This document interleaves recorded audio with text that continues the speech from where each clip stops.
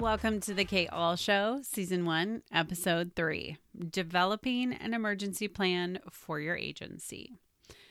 So no one wants emergencies in business, but when you're working with clients day to day, it makes it much harder to step away from the business when something comes up suddenly. Having had a few major emergencies in my business thus far, I've learned a bit about what works and what doesn't work.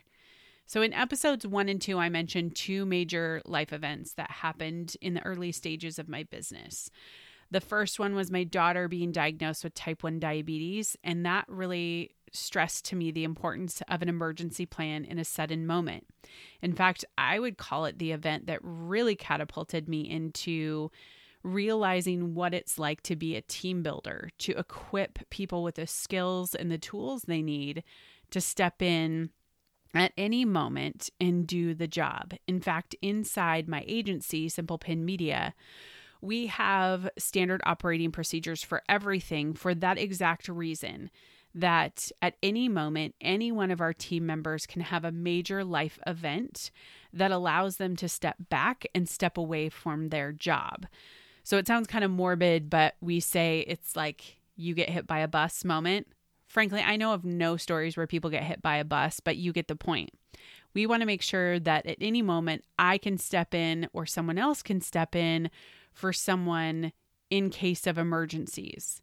Now, this has come to play out in a few of our team members' lives with the loss of family members, sudden sicknesses for children, and we have what's called floater protocol. So that means that someone can come into an account. They know all the information about that account and they can easily step into that account specialist position or frankly, any of our leadership positions at a moment's notice if that is needed. And that really came from my experience in the beginning that I want that to be a core tenet of our company, that everybody is allowed to step back and care for the situation that needs their attention. I do not want in any way, shape, or form work to be something that's on someone's mind. We've had a few people step out this year with COVID, have their children be hospitalized with COVID, including myself. And so it's really, really important that you have an emergency plan for the sudden moment. And then there's a second one, and that's a long-term emotional emergency. So for me, that was when we stepped into foster care. We did foster parenting, and I have the whole story recorded. I can leave that in the show notes for you. But that was a 20-month journey that was probably one of the most emotionally exhaustive times in my life. And that required, even after our foster daughter went home to live with her father, required the next year for me to not only emotionally recover, but help her as well emotionally transition. We still do have a relationship with her. We're still in her life all this 4.5 years later after it happened.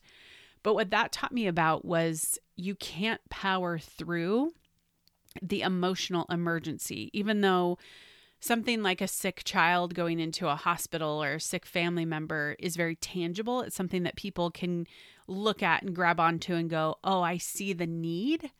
But something that's a long-term emotional emergency is very difficult for people to pick up on. So that means you have to lead it to say, these are the boundaries that I'm going to put in place so that I can emotionally recover. So I'm going to talk about what are the 3 things that I have learned about developing an emergency plan for your business. And it happened this year as well. My son was hospitalized in June of 2021 with a secondary infection after COVID called MIS-C. It was a very, very long week. But given that we had set up so many protocols for Simple Pin, I was able to basically be done and then spend that entire week focused on him and his needs. I slept in the hospital for 5 days, probably 6, because there was also an emergency room visit in there as well. And I needed that space. And had we not set the foundation and had I been so pillar to so many things and there not been SOPs for my job, that would have left our company in this place where it was not able to continue to move without the emergency. So that's why you develop an emergency plan so that your agency can continue to move forward. So here's the 3 lessons that I've learned.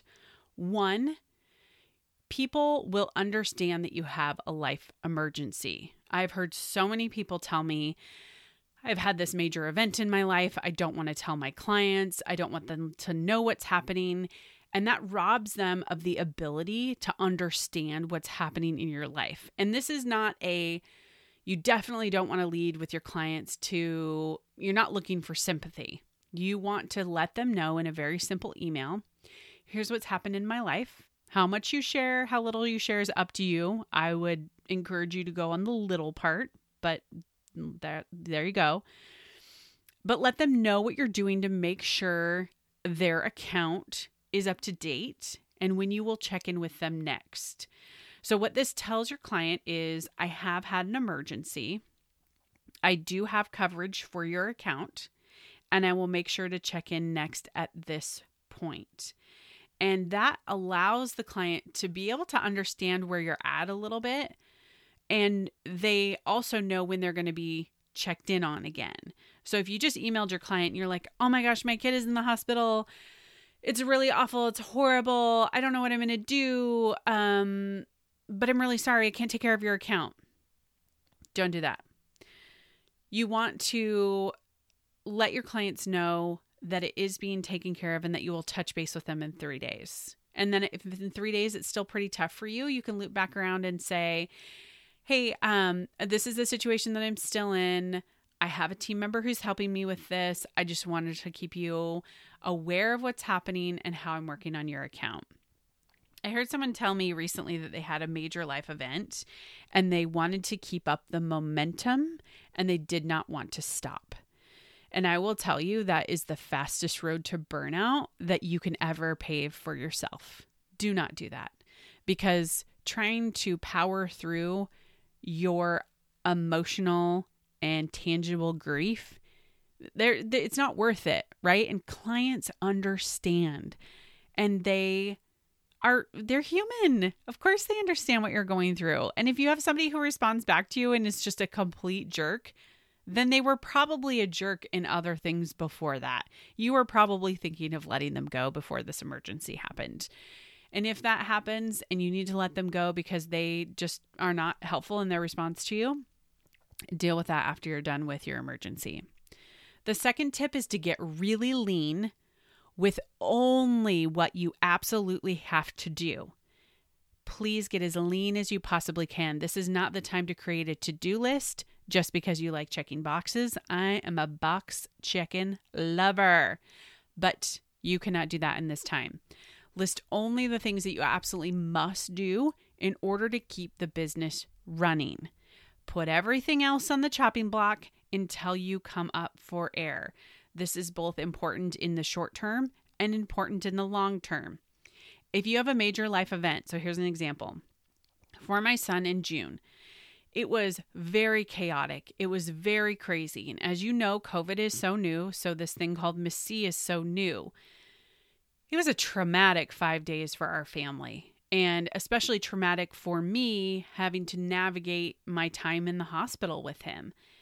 And I came home and I did exactly what I just told you not to do, is I did not put everything else on the chopping block until I was able to come up for air. I tried to power through with some things, and then I hit and in fact, July is my time off month. We'll talk about that in a later episode.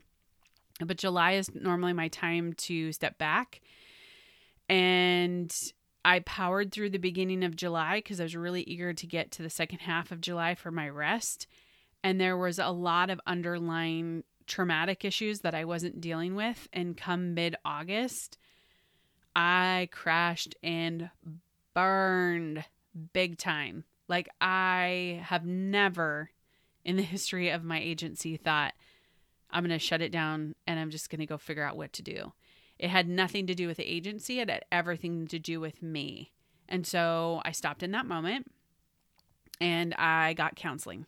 That's exactly what I did, because I was trying to power through and I was trying to overachieve, which is actually my struggle, is I overachieve in pain to run from the pain. And that hit me like a ton of bricks.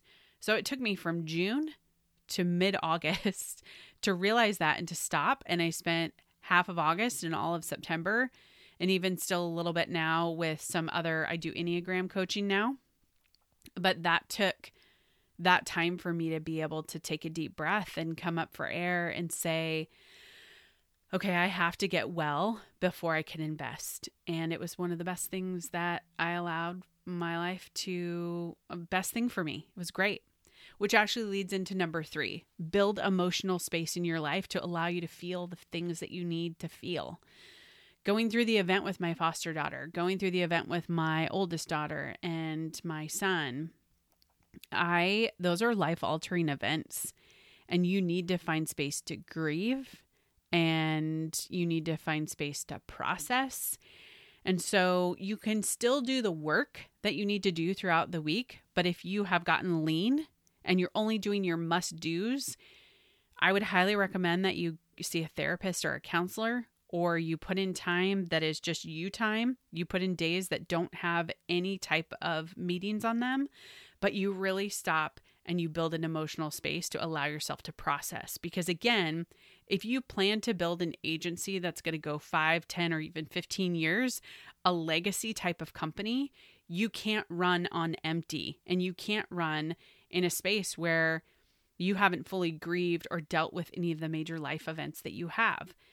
If you think about growing an agency 5, 10, or 15 years, you're going to experience something that's really, really big in your life.